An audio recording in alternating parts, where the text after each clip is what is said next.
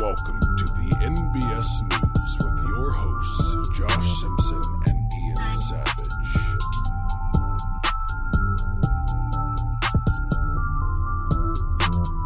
All right, everyone. Welcome back to NBS News. It is the 25th of July, 2020, and it is still the apocalypse, right, Josh?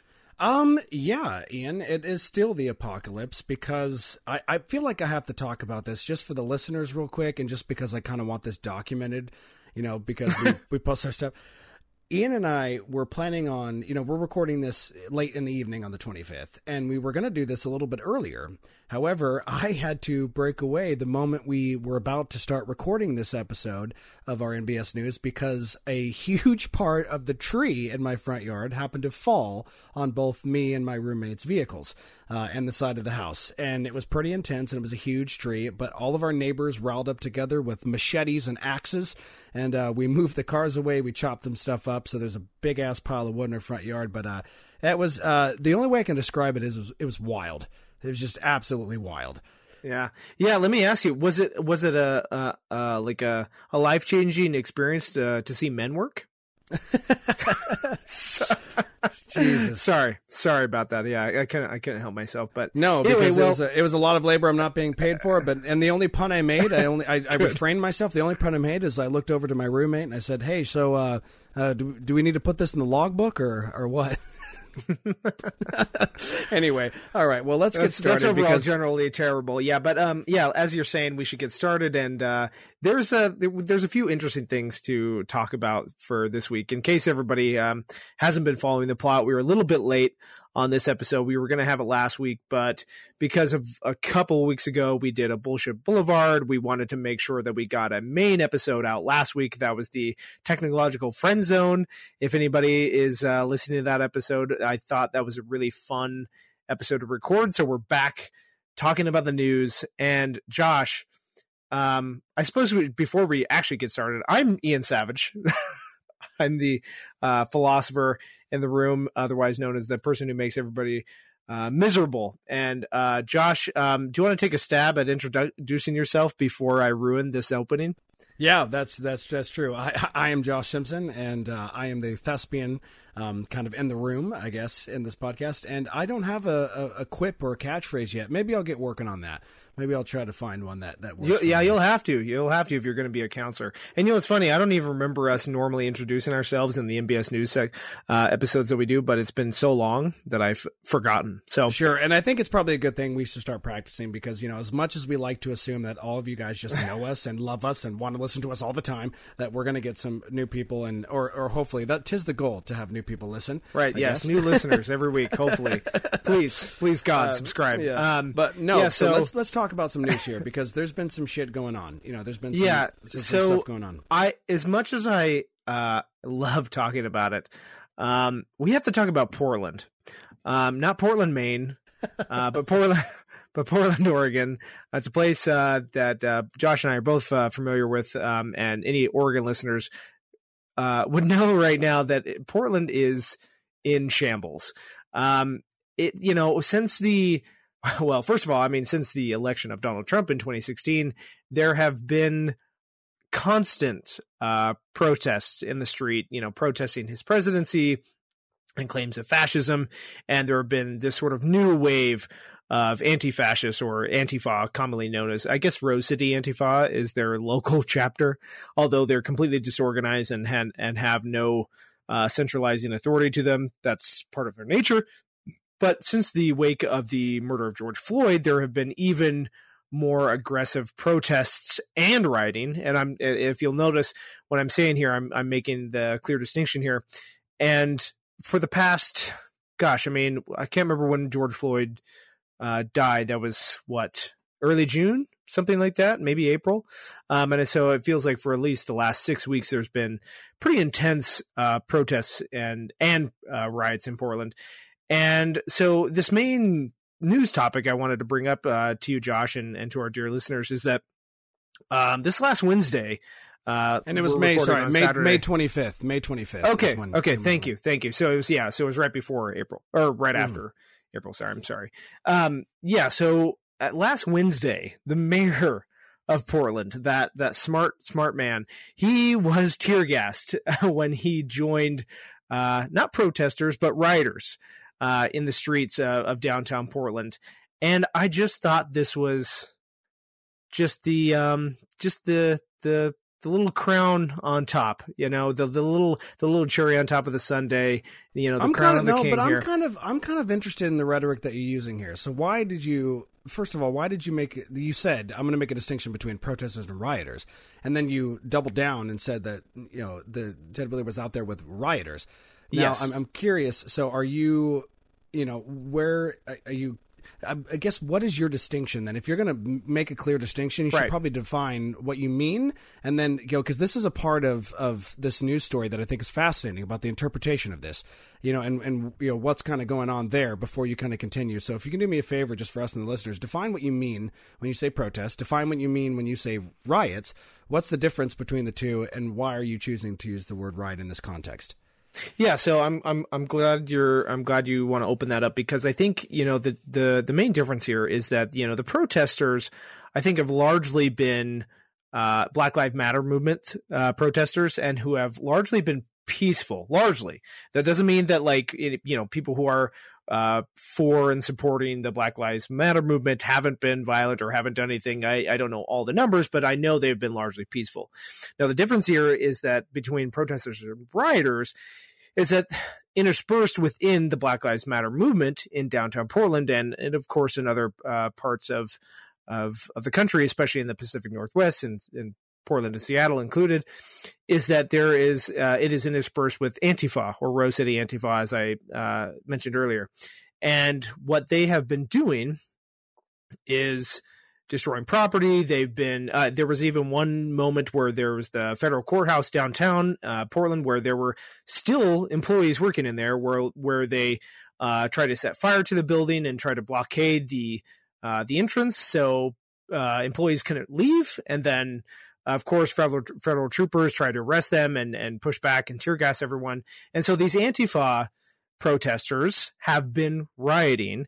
And so that's the distinction that I've been making. And I want, before we get into the rest of the story, I want to say here, just on the record, I am sympathetic to the argument being made by Antifa, because I know that most of them, if not all, identify as anarcho-communists. And so I guess I should just preface here with saying that I personally view myself in a very similar camp to anarchists. I see a lot of bad things coming from established governments and the state. However, I think their communist ideology, whatever, anarcho-syndicalist, socialism, whatever you want to call it, I think is flawed. And so I don't agree with their methods. And second of all, and I think more importantly here, is I don't care for their propensity to destroy. I think that doesn't really get them anywhere. It makes them look bad, especially in the rest of the nation wants something to be done about this. And so I think leading into our story here is, there's a few points I pulled from the Oregonian here. So, after more than 2,000 people were protesting against police brutality in downtown Portland last Wednesday, local and national headlines keyed in the one person who was tear gassed during this situation, which was Ted Wheeler, as I mentioned. And what's interesting is some of his advisors didn't want him to appear at all, fearing for his safety. But the plan, the staffer said, was for him to meet with the crowd, listen to what the protesters had to say, and to leave after about an hour or two. But many Portland protesters said that they weren't appeased by his appearance or his enduring the gas. However, they said that Wheeler had allowed the city's own police officers to repeatedly blast crowds with similarly indiscriminate blast of tear gas and other harmful munitions. Wheeler also is the city's police commissioner, which I think is it's a bit problematic and has a bit a conflict of interest there. And then sure. What's funny here too is that in an interview with Fox News this late Thursday, President Trump called Wheeler pathetic, and he said that he made a fool out of himself. He even called Wheeler that he was a wailing mayor. And I guess the major point that I want to make here is that, again, like I said, I am sympathetic to Black Lives Matter and just the idea of anarchism. However, their propensity to destroy, and I'm speaking specifically of the rioters in Antifa, not Black Lives Matter, but their propensity to destroy not create is confusing to me, because like I get that, you know, you feel like there's some injustice going on in the world, and so you want to change that. But why not create that new world rather than just destroy? And what's interesting to me is that people are calling on, you know, the mayor of Portland and the Portland police to do something about this, you know, like citizens that live in Portland, and they're not doing anything. And so Trump sends in these federal troops, or they're largely DHS troops, you know, sent from the border, and they're doing something about it. And what's also interesting to me on this whole other level, and I know we were talking about this a little bit off mic, is that clearly this is the wrong way to go about it, right? Sending federal troopers into the city of Portland, into a local area where, you know, they are now taking over as far as authority goes, and arresting people and tear gassing people and setting them free. I mean, this is the wrong way to go about things. You know, the Portland police should be doing their job, and the you know, the mayor should be allowing the police to be able to do what they need to do to protect citizens, to protect property, blah, blah, blah. But what Trump is doing, I know we've talked about this a little bit, isn't fascism.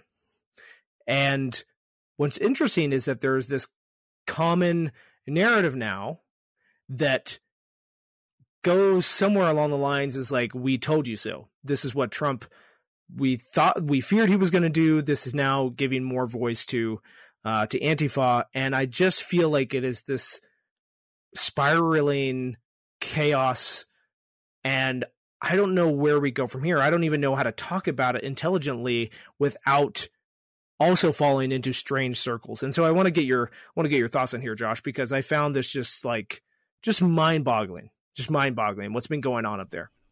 Sure. I don't know. So first, there's certain ways that I've looked at it. And again, as you know, like I've always tried to view things optimistically, and oftentimes I might try to put a spin on things that may not be right or wrong. You know, like I said, these are just right now, we're just kind of going through our opinions. Just your approach of this mentally is interesting to me, because I find that, you know, making the distinction between the Antifa rioters and the Black Lives Matters movement, I just don't know. Like, I haven't seen enough information to really know, like, if the people that are causing the damage are directly connected to like Antifa, you know, or any other organization. Because I know that there's been reports of people that just like to cause violence that have been attached to these things, which is the complexities of the human, you know, condition, and the fact that like there's certain sort of contexts, or there's certain sort of understandings that we don't know. For example, I have a few friends that live in Portland, and I know one of my friends who went to a protest recently, and another one of my friends that has been going to a few of them.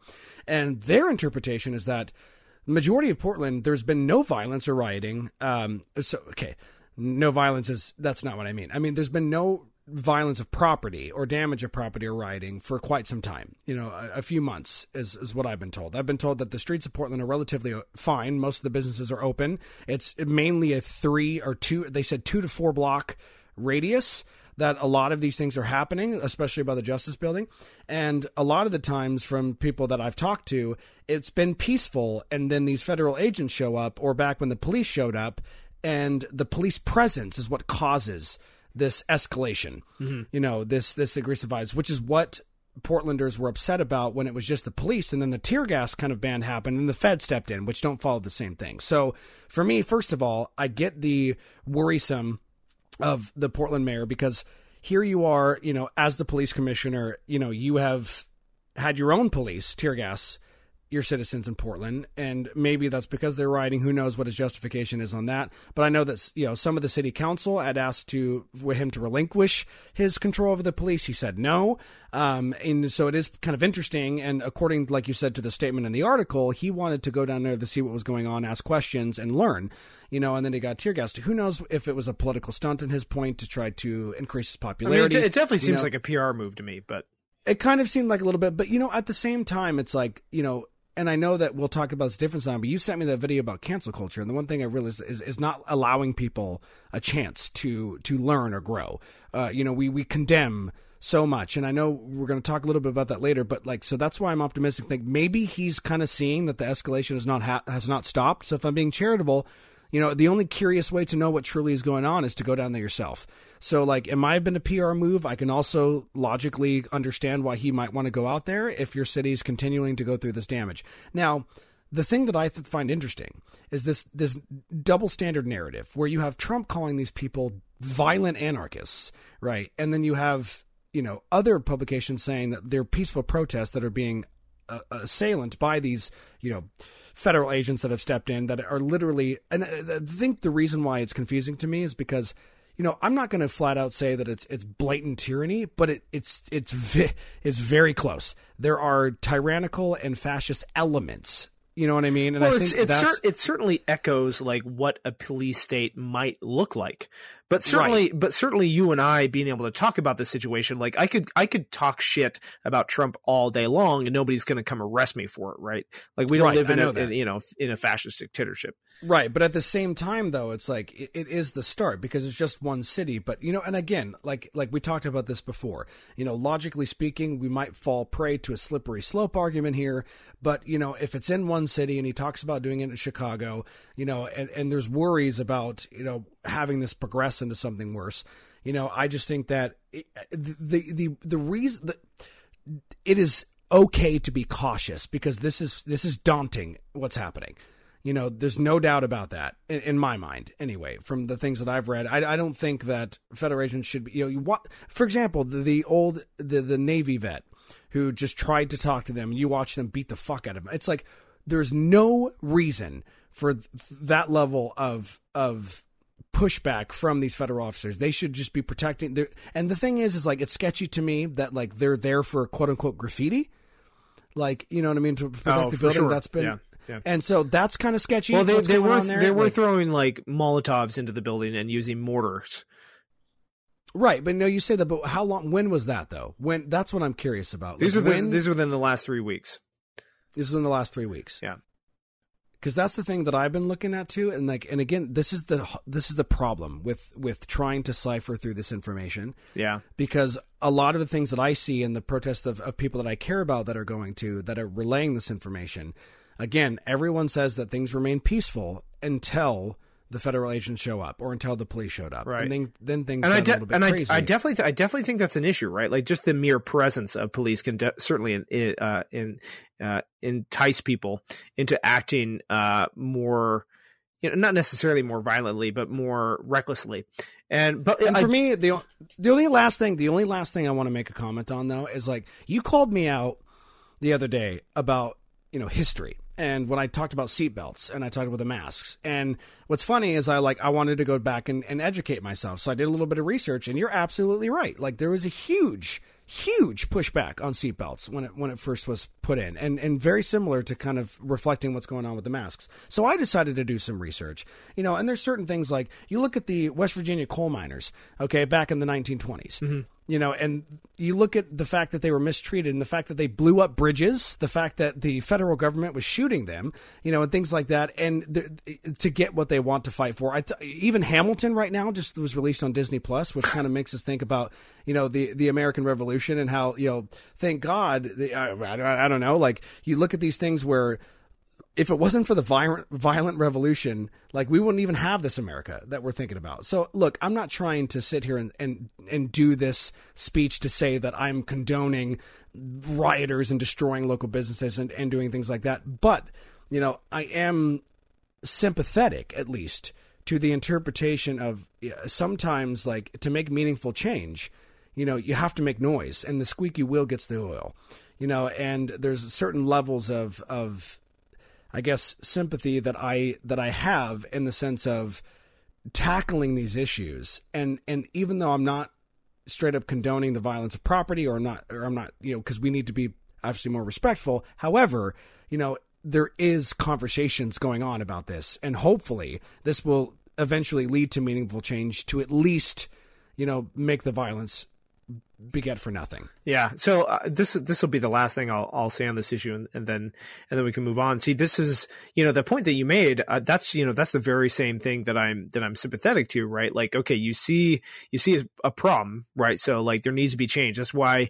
I'm sympathetic to the anarchist elements within Antifa and within the general sentiments about like defund the police. Personally, I would like to abolish the police, but that's not very popular.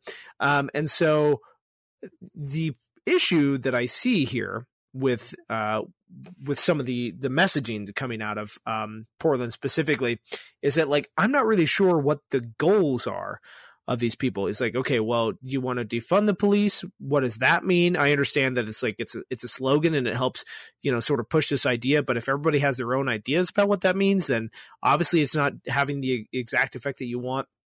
And I mean, with Black Lives Matter, for example, I mean, I think that's obviously a very clear narrative, like where we need to give a shit about what's going on to Black people in America. However, when you talk to people within the movement, nobody can agree on what needs to be done. It's always very different. And we'll get into, the 1619 project here in a little bit, but it just, to me, I see this is the problem that I was saying earlier. To me, there is just this propensity to like, we just need to get rid of the old system. We just need to destroy it. Whatever comes after is going to be, it must be better, because whatever is happening now just isn't working. To me, there doesn't seem any actually planning of like what we can do afterwards in the wake of whatever the soft revolution is. I guess you're right in the sense of I also find myself, again, I worry about my own naivety. And like, I don't even know if I just said that word right. I don't even know if that's right. It was close. It was close. I'm still focused on the fact that a tree just fell on my car. But the thing, amongst other things, the thing is, I'm worried about my own ignorance, is a better way to put it, about what I may like think that I know and really don't. What information that I'm getting, the naiveness of trying to decipher this and kind of getting myself into thought loops. The one thing I do know, though, is that like we have the freedom of expression and the freedom to protest, and I've seen examples of the feds, these federal agents, even if they might be, quote unquote, stopping certain rioters, as far as protest goes, they're also tear gassing protesters. Yeah. And they're also shooting protester bullets. Right. Yeah. It's blind violation. It's blind injustice. Right. Yes. It's exactly blind injustice. And that's why I'm super like that does start to go down the rabbit hole of like fascist mind frame and stopping people from going. And again, like you said, I'm not saying that we're in true fascism, because of course I have an article about Kim Jong-un that I want to talk about that really kind of paints the picture here of what true fascism like would look like. So that's why I'm sympathetic to the worry of heading down that route. But it's just difficult to talk about. And if anything else, I'm supportive of what is the underlying purposes of wanting to make change, and at this point in time, I'm still unclear the best way to go about that. For sure. And that's the last thing I'll say. For sure. That. And I mean, there's so much to talk about this, and I mean, we've touched on these topics before, even in our liberalism episode. Gosh, I think that was episode 19, way back when last year. And it was funny. We got quite a lot of flack for that episode, our intro segment, because as our listeners will remember, we used to do MBS news segments at the top of mainline episodes, but now we've given them their own. So speaking of that North Korean essay or article, that you were talking about, this is interesting. So do you want to talk about the new Soviet Union? Yeah, I do. Well, for me, I just thought it would be an interesting juxtaposition of the Portland incident, and to go into this because the New York Post had an article, and it's titled "Kim Jong-un cracks down on outside cultural influences." And this was first reported by the UK news site Express, and they were sourced by the report that the Radio Free Asia did. And essentially, now real quick, is this the clone of Kim Jong-un? Because I heard that he died from coronavirus. Right. There's that whole another. Yeah. Conspiracies will always be around. They're fun. So essentially there was like this video shown about this person who's describing what's going on. I've been shown it several times. And what it's showing is that people are literally being arrested and interrogated for speaking and or writing in quote unquote South Korean style.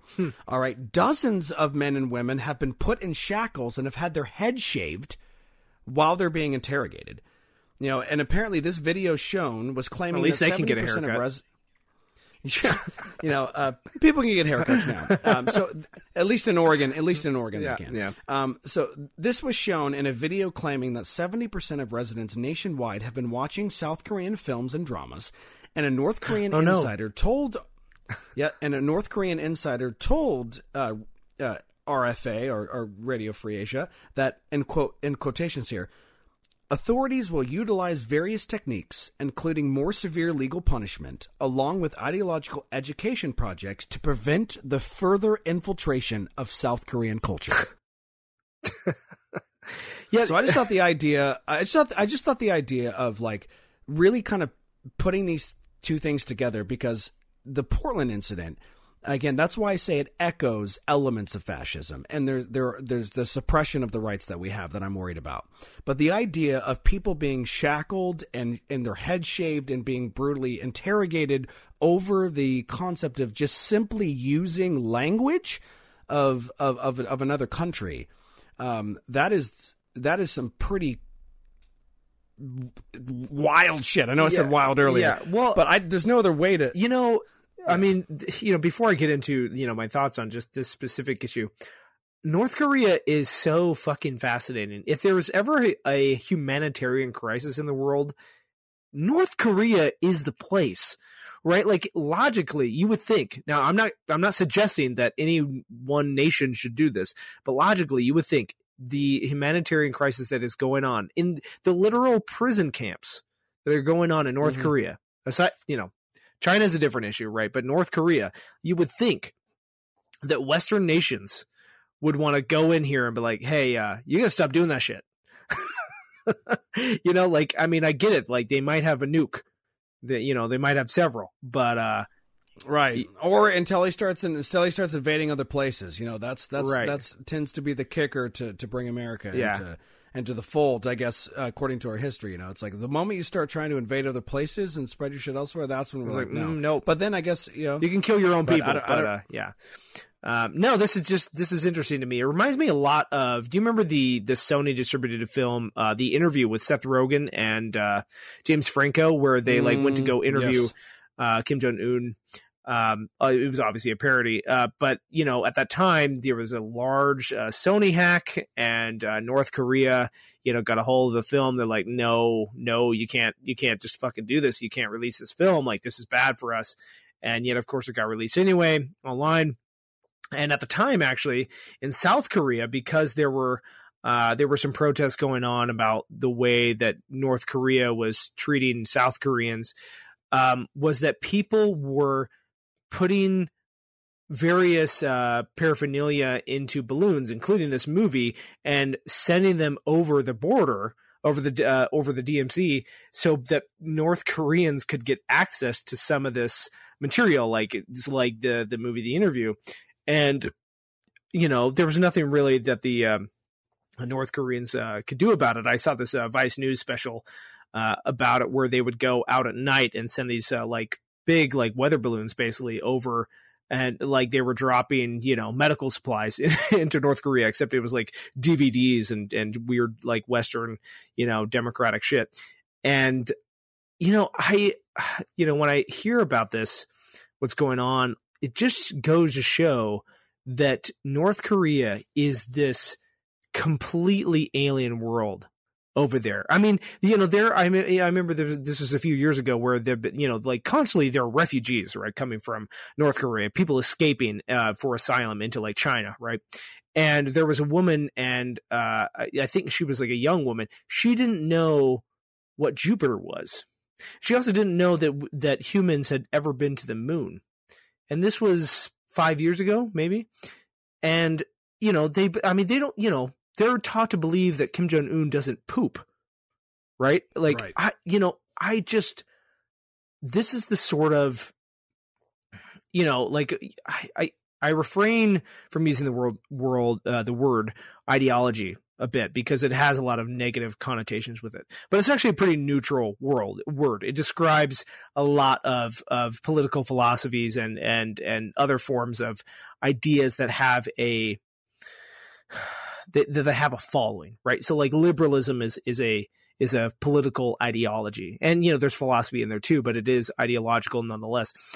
what's going on in North Korea is not just a fascist ideology. It's not just a communist ideology. There's so many other things going on, but it is an ideology of borderline religion.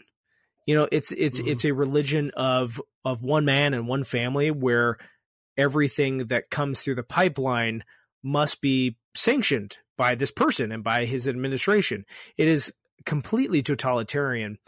And what's almost ironic about it is that the people of North Korea are suffering, like egregiously so, where like they like I said before, they have literal prison camps, and, you know, their economy is fucking garbage. You know, all they're trying to do is like grasp at straws here. And so that's why, you know, you have something like this where, you know, you have South Korean culture being stopped at the border, basically, because they don't want their own citizens to know how good it is in the rest of the world. And so, you know, right. And this is the one thing that, and this is also something else that, you know, not to jump in here, but like, no, it's fine. I was ranting. I know a little bit, but you know, sometimes I like to let you go because, you know, I obviously talk a lot too. So the thing is though, is that I brought this up because not only is it fascinating, just the comparison of what's happening, you know, in our own country, it's also to me, the theater person in me just looks about this need for the arts, you know, this need for storytelling, this need for, like right here, the one thing that really hit me was the idea that they're consuming like South Korean dramas and films. You know, so you can tell that the suppression of, you know, just straight up emotion or enjoyment in these things that we take for granted, you know, and I think that's one thing that here in the U.S. with the pandemic and everything, you know, the one thing that people are trying to say is, you know, you're just telling artists, oh, you got to go figure out something else to do. You know, I think, you know, what I think it was like, I can't remember if it was Ivanka Trump. I don't know if it was Ivanka Trump or something else, but she was like, oh, they just have to go get a job, you know, just something different. While she's selling beans? It's just like,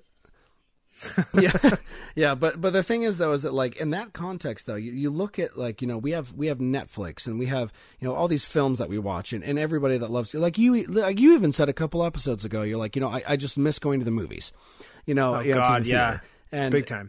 And so like, and I understand, you know, the safety concerns and the idea of coherency and trying to keep society going. But, you know, it's really kind of showed us, in my opinion, just being connected to the arts that the way that I am, how important that kind of material is for our sanity, our well-beings, the human condition, you know, the psychology, all of that. And just the weirdness and the bizarrity of North Korea and the fact that, like, you know, you're right. They're trying to essentially stop people from seeing that, like, the world is much better than this facade that this leader is trying to show, and just the influence of wanting to have that sort of connection to those arts, and now people are literally being arrested and interrogated for it. Yeah, and that is an element of true fascism that is daunting. Yeah, it's worrying to me. Not that, you know, we'd ever have something like that over here, but the fact that there are people in the world who haven't experienced like engaging in culture in such a way that is like, that is important and beneficial to like a person's individual growth. You know, like the fact that like everything that you know is dictated to you by the state and like one person. Or at least one person who is of themselves a part of the state, and that everything that you do consume is highly filtered. It's not individualized. You know, like, you know, we talk a lot about in the podcast, like the sort of the butting of the heads of the differences between, you know, collectivism and individualism, and, you know, there's a lot of nuance there that is obviously can't be said in one clear statement, but you know, individual experiences are important. And, you know, what you're saying, you know, about the importance of art, for example, I mean, like, I'm so 100% on board with that, because what art does and what participating in culture, I mean, you know, like you know, food, for example, food culture is art, I would say. Like the you know, the type of of, you know, like you go to like these ridiculous restaurants where these chefs who are probably paid way too much money, but they fucking love what they do. They start these restaurants where they're just like, you know what? Everything on the menu is going to have like, it's just going to have grass in it. Like, I don't care. Like, this is what I'm doing. This is my art, you know, and people go to that and they'll pay, you know, $42 a plate that probably feeds a half of a person, you know, like that sort of thing. Like, it's bizarre, but that's what people do in the culture, you know, like they do weird things because it's what they're trying to do as a creative person. And you know what, when they do that, other people benefit from it. You know, even it doesn't, you know, they could be creative as well, but the fact that we're all consuming, you know, I hate to use the word consume, but the fact that we're participating rather in the sort of culture of art and craft really makes us come together, I think, you know, to actually bring this back here as a society, right? We experience these wonderful, beautiful things as individuals, and then we bring it together to grow. And when we look at North Korea, like what is North Korea contributing to the worldwide culture, you know, that we can really disseminate and understand what's going on there as far, I mean, like, you know, further than totalitarianism. I mean, you know, but you look at China, right? China is, I feel like, an enigma to me, and they're clearly doing some questionable shit, but China is a force to be reckoned with. You know, there's so many things that China is doing that we understand, you know, that we didn't really understand, you know. I don't know, like you and I are both 30, so there's obviously a limit to our historical education. But I mean, in the last 15 years, I feel like China is becoming this powerhouse, right? That we never really saw them doing. But that's because China does something unique. You know, North Korea, like I said, is this totalitarian regime where they're just producing misery, it feels like, for their people. And, you know, I don't know if this is some type of like Western privilege that we may have, like, oh, we need to produce culture, you know, in order to be like an interesting person. I just don't know. You know, it's troubling to me that there are places like that that just exist in the world, you know. So right, and I just think too, and it's like, and the one thing you know, not to kind of go back to the Portland thing, but the only thing that I kind of was reminded of with what you just said, and going down this whole North Korean route, is that like it's bizarre to me when I see people that I know, you know, posting about, you know, they're supporting what the feds are doing down there because like we have to stop these crazy, you know, violent anarchists, and it's just like it just blows my mind that the same people that I feel, you know, that have always, I don't know, like, to me, this is what I think, you know, like, some people said this before, but it's like, this is what the fucking Second Amendment is about, you know, and it's just about, like, protecting, you know, if the government oversteps, you know what I mean? If the government oversteps, like, we're supposed to fight up against that. And they've somehow, you know, again, I'm not saying that I agree with rioting per se, but, like, when you say that everything is a riot, and you say that they're all violent protesters or things like that, or violent anarchists, you are you're generalizing and washing over the actual protests that are happening there, which I would argue that are happening more often this day now than there would be with quote unquote rioters, that there's people that are legitimately applauding, you know, what Trump is doing. And that blows my fucking that to mind. me, that's like, really troubling, actually. You know, you have these conservatives largely, I think, who are obviously opposed to the things that Antifa and even Black Lives Matter stand for. And then, you know, who have traditionally been limited government, right? These conservative thinkers are just, you know, just populists in general. And then they want more government to step in on protesters, like, you know, protesters who are exercising their freedom of speech, mind you. And they're like, yeah, we want a police state. Like, I know they're not coming out and saying that, but it's like, what? I know that, but that's, and it's also too, it's the same right that they are using to protest these anti-mask stuff. You know what I mean? It's like the same right that you have to think that you can go out and protest not wearing a mask, you know, like the measures. It's just bizarre. You know, it's like, I think what we've gotten to is that, like, okay, so since I don't believe in that idea or that concept, then yeah, we can be authoritative there, but don't be authoritative here. Or I can have my rights here, but don't have your rights there. You know, it's just, it's getting to, it's just a hodgepodge, Ian. It's a hodgepodge. But speaking of culture, I think for the sake of time, let's kind of move on here, because I'm going to be honest. gonna be honest with you. I know what you're about to cover, and I don't even know if I have anything to say on this because I'm like still kind of up in the air. That's okay. I'm sure I'll spark thing. your interest here. So there's and bear with us, folks. We only got a couple things left to talk about, and then we can get out of here. We try to keep these news segments short. So this next thing here I have, and to me, I don't know. We don't have to spend that much time on it. It's just interesting to me that the GOP Senator Tom Cotton pitched a bill, or is trying to pitch a bill, to prohibit the use of federal funds to teach the 1619 Project. And this is coming from CNN.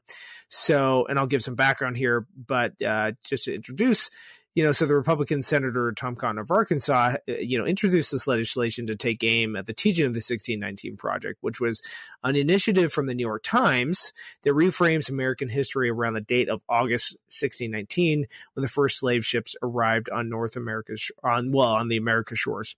So, and Tom Cotton, actually, this is interesting because he's been getting in a little bit of hot water. He published a piece in the New York Times that was redacted because they thought what he was saying was too dangerous. And I think it had something to do with the Black Lives Matter movement and the whole defund the police thing. I was never able to see it because it was pulled, and Barry Weiss had this big thing about it where it's not exactly important, but to give some further background here. So a statement from the senator's office announced the bill introduced that states that the legislation will be titled the Saving American History Act of 2020, which is just the stupidest fucking name, and would prohibit the use of federal funds to teach the 1619 Project to K through 12 schools and school districts. So schools that teach the 1619 Project would also be ineligible for federal professional development grants.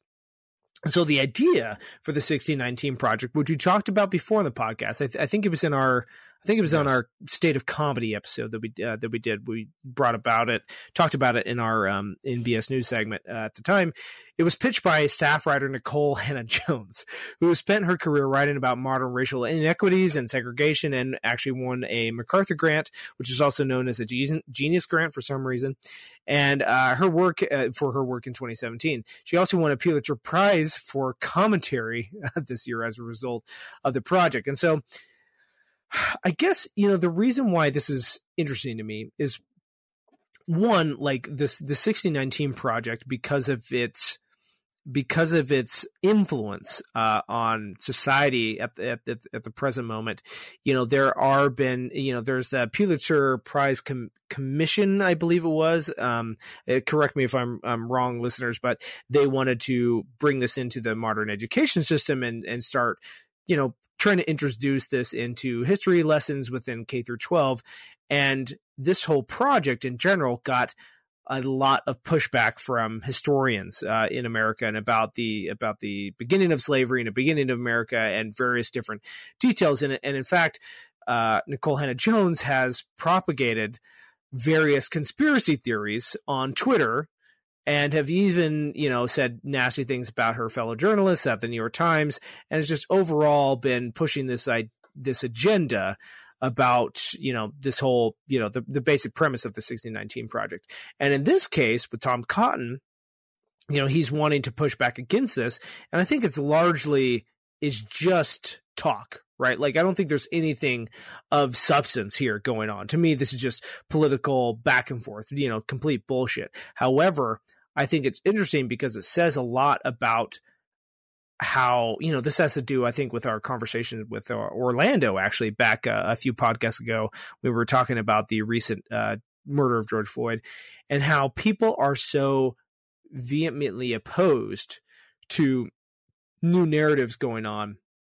And I'm curious, I know you said that you might not have a lot to say here, and which is fine, but I'm curious if you think this is a battle worth fighting for. Like, do you think that, because personally, I really rather loathe my history education in middle school and high school, because I felt like I learned jack shit. And I'm not saying that Right. this whatever this new thing would be any better, but personally, most of my education came post high school, because our education Sure. system is failing us anyway. And I'm just wondering, is this the right hill to die on?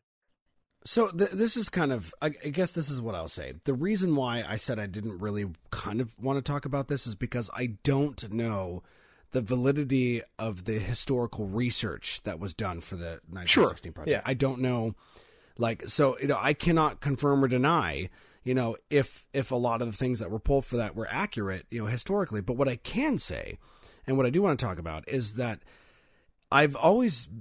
I learned this kind of in college with one of my history professors, and when I took History 101 in college, the history professor, he was straight up honest with us. He goes, history is difficult because, it's often just written by the victor, and with that being said, when it's written by the victor, it's often skewed to make whoever was in power at the time, who was ever commissioning to write down this history, to favor a certain mind frame. And so you look at, I kind of think about what happened to the Native Americans and what we did to them and their culture when we kind of took over this land, and how a lot of that history has been, not very shared correctly in schools, or you take a look at certain other aspects of history and how they might have come to be, or certain things that I'm learning, post being in school about the way that how things were.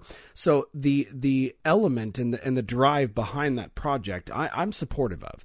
I'm supportive of the fact that it would make sense that there was some sort of connection to slavery and the economy and what that meant for us and how we, like I told you, I said when I researched what classic liberalism meant and the concepts and the understanding and the fact that we were able to enslave human beings and still talk about freedom and liberty blows my fucking mind.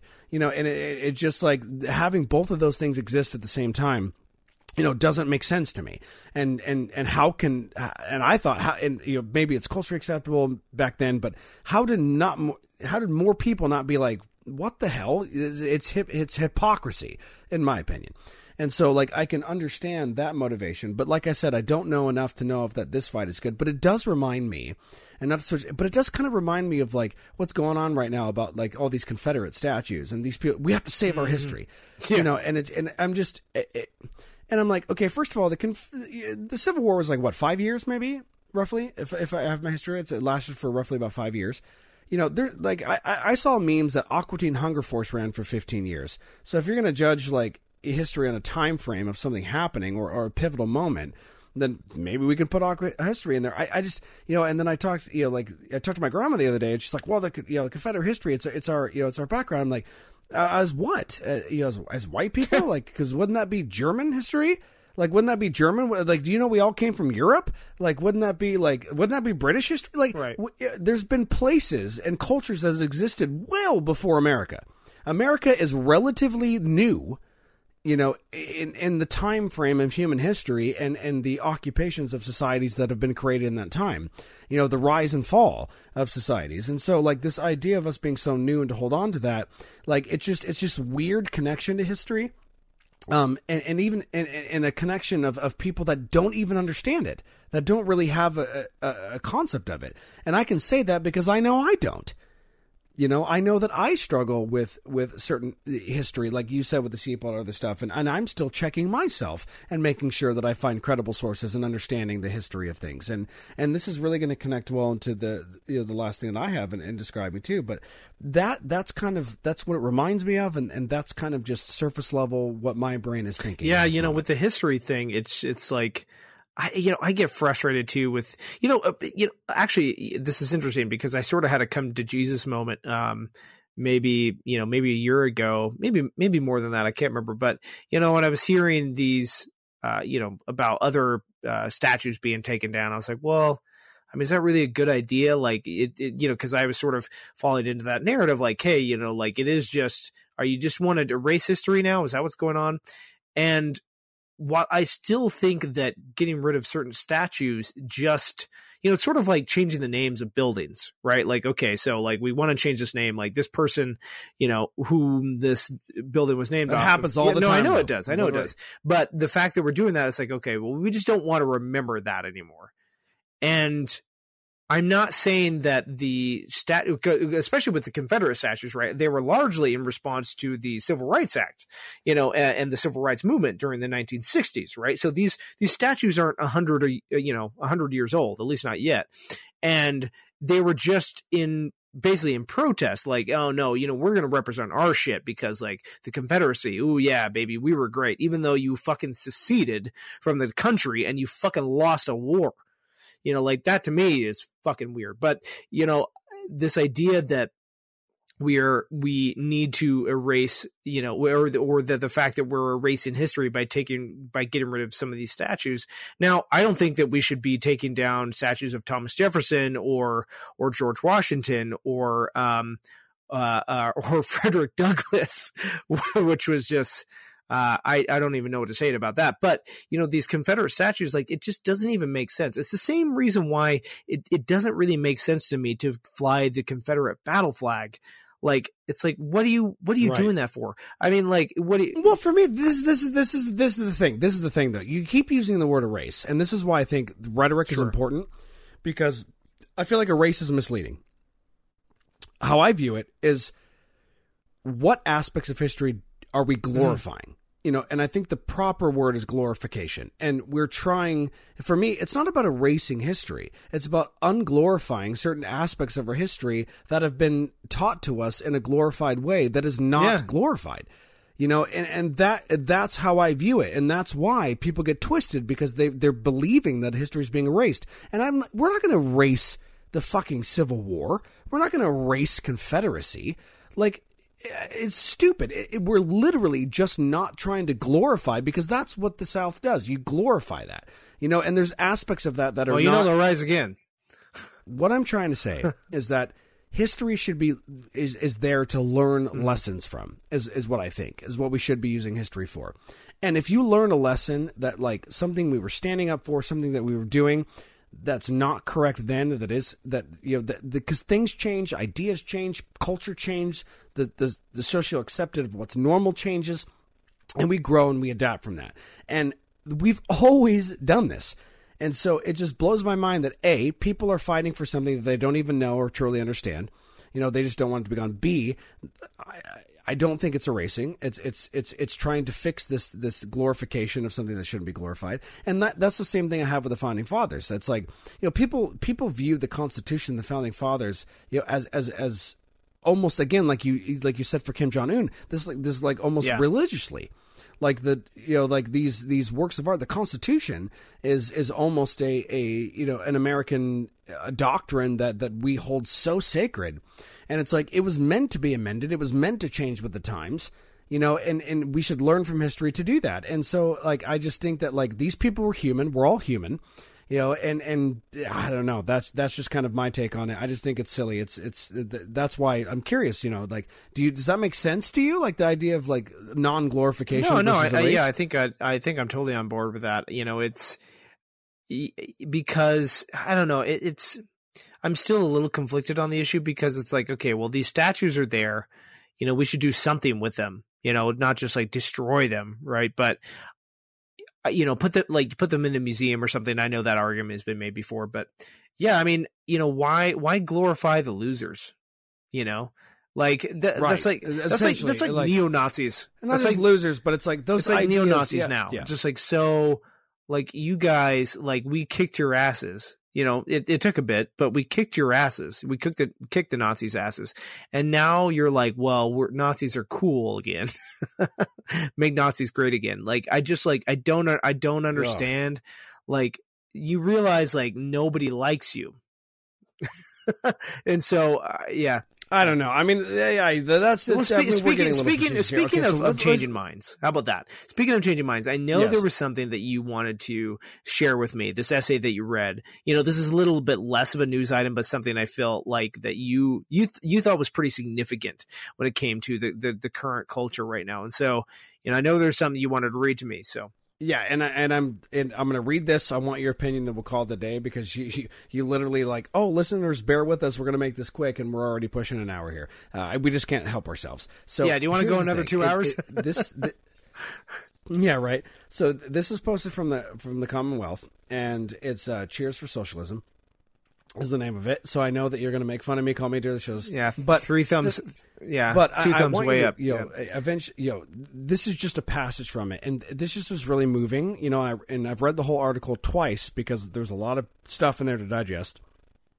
And okay, so here's the quote. And again, listeners, bear with me too. Like, I don't know if I've said this on the podcast before, but I do have mild dyslexia. I think you've mentioned it.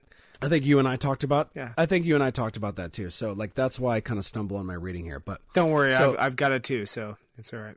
Okay, you can correct me. So, and I quote: "Americans are, of course, the most thoroughly and passively indoctrinated people on earth.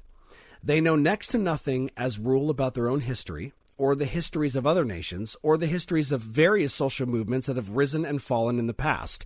And they certainly know little or nothing of the complexities and contradictions comprised within words like socialism and capitalism. Chiefly, what they have been trained not to know or even suspect is that, in many ways, they enjoy far fewer freedoms and suffer under a more intrusive centralized state than do the citizens of countries with more vigorous social democratic institutions. This is at once the most comic and most tragic aspect of the excitable alarm that talk of social democracy or democratic socialism can elect on these shores. An enormous number of Americans have been persuaded to believe that they are freer in the abstract than, say, Germans or Danes, precisely because they possess far fewer freedoms in the concrete. They are far more vulnerable to medical and financial crises, far more likely to receive inadequate health coverage, far more prone to irreparable insolvency, far more unprotected against predatory creditors, far more subjected to income inequality, and so forth, while effectively paying more in taxes, and quotes here, brackets here, when one figures in federal, state, local, and sales tax, and then compounds those by all the expenditures that this country, as almost nowhere else, their taxes do not cover, end quote. One might think that people who once rebelled against the mightiest empire on earth on the principle of no taxation without representation would not meekly accept taxation without adequate government services. But we accept what we have become used to, I suppose. Even so, one has to ask, what status apparatus in the quote-unquote free world could be more powerful and tyrannical than one that taxes its citizens while providing no substantial civil benefits in return, solely in order to enrich sporadically overinflated military industry complex to ease the tax burdens of the immensely wealthy? Yeah, so that was a rough read through, guys. I apologize about that. It's in the show notes. Everybody click on the link. Everybody you can will read be it able to click on it and read it, and I'll definitely read through the whole article myself. But so I guess I have a couple reactions here. First of all, I mean, you said I'd be interested in this first sentences, which I am, but I think in different reasons. So, when he says that the Americans are, of course, the most thoroughly and passively indoctrinated people on earth, I mean, I don't know if you could exactly make that claim. Yeah, I mean, that seems like it's a bit hyperbolic, but I see where he's coming from in the sense that Americans aren't, because I feel like America is so separated from the rest of the world, right? We're literally, we're across, we're in between two oceans, right? Where on either side, on the European and Asian continent, there's so much going on. There's so much information coming back and forth. There's so many intricate, integrated and interesting histories going on that you really can't help but be included into the history that has been going on in those, in those countries and on those continents. Especially considering that America was sort of founded, not necessarily in isolationism, but at least a breakaway from what was going on in Europe at the time. And so it makes sense to me that America is a bit inculcated from their own history, from our own history rather. And so I get that, but I think what he's saying here when it comes to indoctrination, I think that I don't know if that's necessarily fair. I think it just comes down to it's not economically valuable for us to be that educated, right? Because America is this country where we need to produce and produce and produce to like be the leaders in the world or whatever that is supposed to mean. And so it doesn't benefit us to be educated in that way. Whereas in other countries on earth, it might be different. Now, the rest of this here is interesting, because he's talking about freedom. And Josh, you and I know this very well, that he's talking about positive freedom and not negative freedom, right? Now, right. Yeah. Capability, essentially, like the preaching for hounding on. So two fucking years that I've been having to fucking listen to. Yeah. So that's fair enough. Now what I can't say here is that I don't know what it is like in most European countries when it comes to negative freedom, right? Because as far as I can tell, there are a lot of countries in the world where you can't say or do the things that we can do here. In Britain, for example, you don't have freedom of speech. You can be arrested for the things that you say on Twitter, right? So that's an aspect of negative freedom that they just don't have. Now, when it comes to positive freedom, he's absolutely right? There are things that the government provides for their, tax-paying citizens that we absolutely get nowhere near to having, right? We don't have that sort of quote unquote freedom that a lot of other European nations especially have. However, yeah, because I think Denmark, if you're a McDonald's worker in Denmark, it's like translates to about $20 an hour American, and I believe they get like 5 weeks paid vacation and a pension. Well, yeah, I believe if you work at fast food restaurants in Denmark. Yeah, I also don't know what are Denmark's Danes. Yeah, I don't know what like the Danish dollar, equivalent, whatever that is worth. Sure, because the American dollar goes quite a bit, although it is steadily becoming worthless. But that's true. But I feel you there. Yeah, but the point here that I want to make is that America. This is a point that I've made before on the podcast, especially when it comes to around like gun safety and gun reform in the U.S. versus other countries. America is a little bit different. We do things differently. That doesn't make us better, but we view our culture as something where, look, we want to try to maximize negative freedom. We don't really care what you get. If you can get it, great. Pull yourself up from your bootstraps. That whole ridiculous ideology, but that is sort of the way we do things here. And what comes along with that is our military industrial complex, what he talked about down here in the bottom. This is something that Eisenhower warned against us.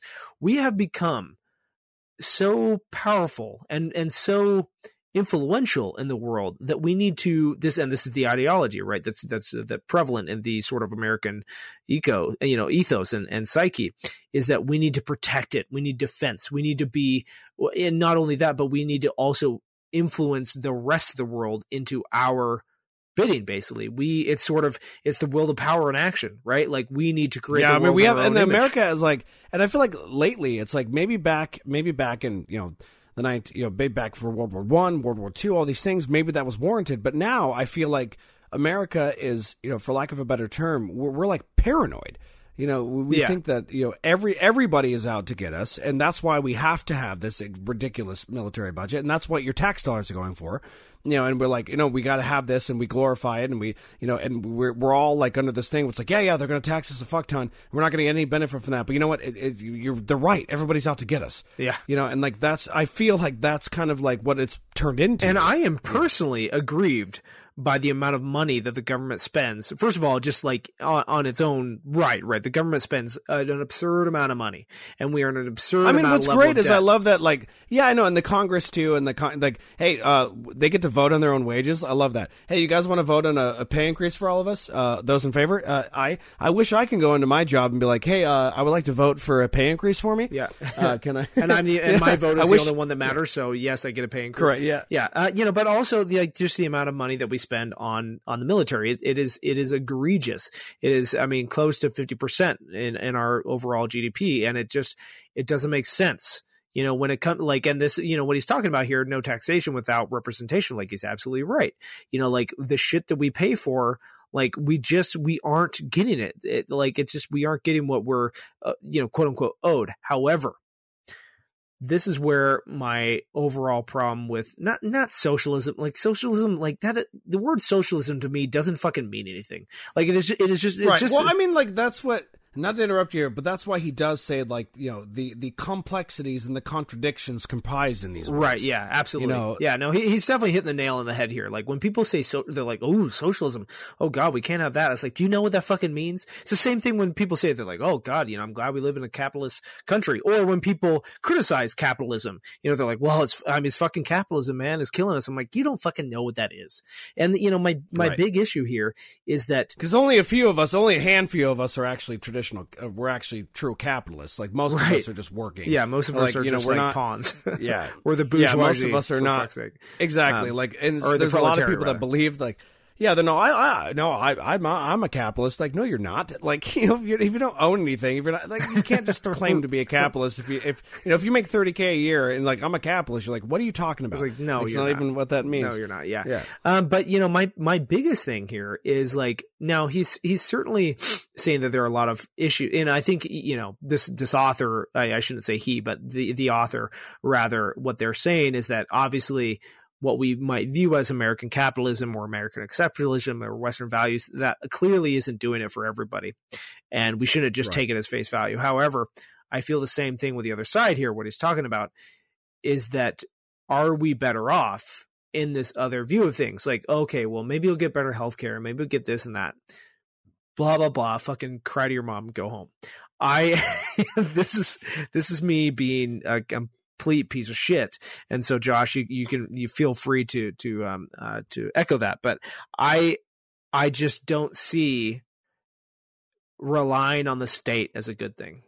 And you know, this is just my personal grievance, right, with the idea of statehood. And, you know, this is why I was sympathetic earlier in the conversation about you know, my sympathies. Look, Ian, with I know Antifa. I'm going to jump in here real quick, because it's like, look, I would share that view with you if they didn't tax me and they didn't already use my fucking money, all of our money. Yeah. Like, so the problem is, though, is that, like, Taxation is theft. Well, what I'm saying is, like, it's just, but to me, it comes off as a sense of compliancy from you. Like, it's a compliancy of, like, that, well, you know what? I can't see that ever making any change, so sure, just go ahead and keep taking my money and spending it on whatever you want to spend it on. You know, like, I just feel like that to me, that compliancy is what I have a problem yeah, with. I mean, you know, can I say something about this here? This is not necessarily me pushing back, but the complacency here that you're speaking about, like, I would fucking love for the government not to take taxes out of my paychecks, right? I would just love to make my money that I've earned, right, and provide for my family, you know, the way that I want to.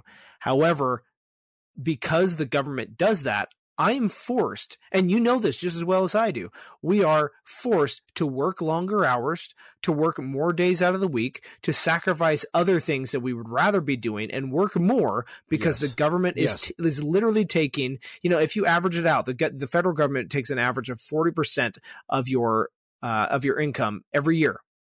You know, sometimes more than that, sometimes less. 40%.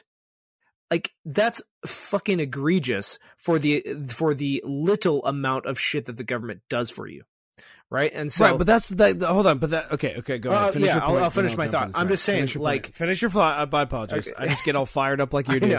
But so there, you just finish your point, then I'll make. I would rather not contribute to that at all, but I am a pragmatist and I am a survivalist. I have to survive and I have to provide for my family, bar none. And so my contribution and my compliance to that is only relegated to me providing for the people that I care about. And unfortunately, you know, I have to be a realist in this. And, you know, I know, like, you think that's a little bit of a dirty word, and I agree in a lot of instances, but I have to be a realist, and, like, this is just the way the world works. I wish it were different.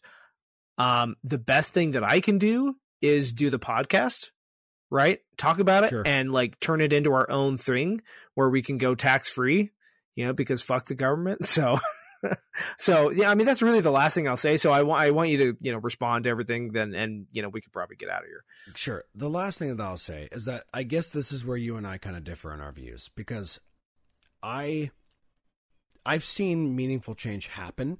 I've seen the developed world that we lived in. And like you said, there's some people like, you know, like Michael Schumer and like, you know, all these other people that have written books about, the idea, and I think Steven Pinker even talked about this a little bit, where in the overall concept of quality of life, one could argue that the quality of life is on average better than what it was like 100 years ago.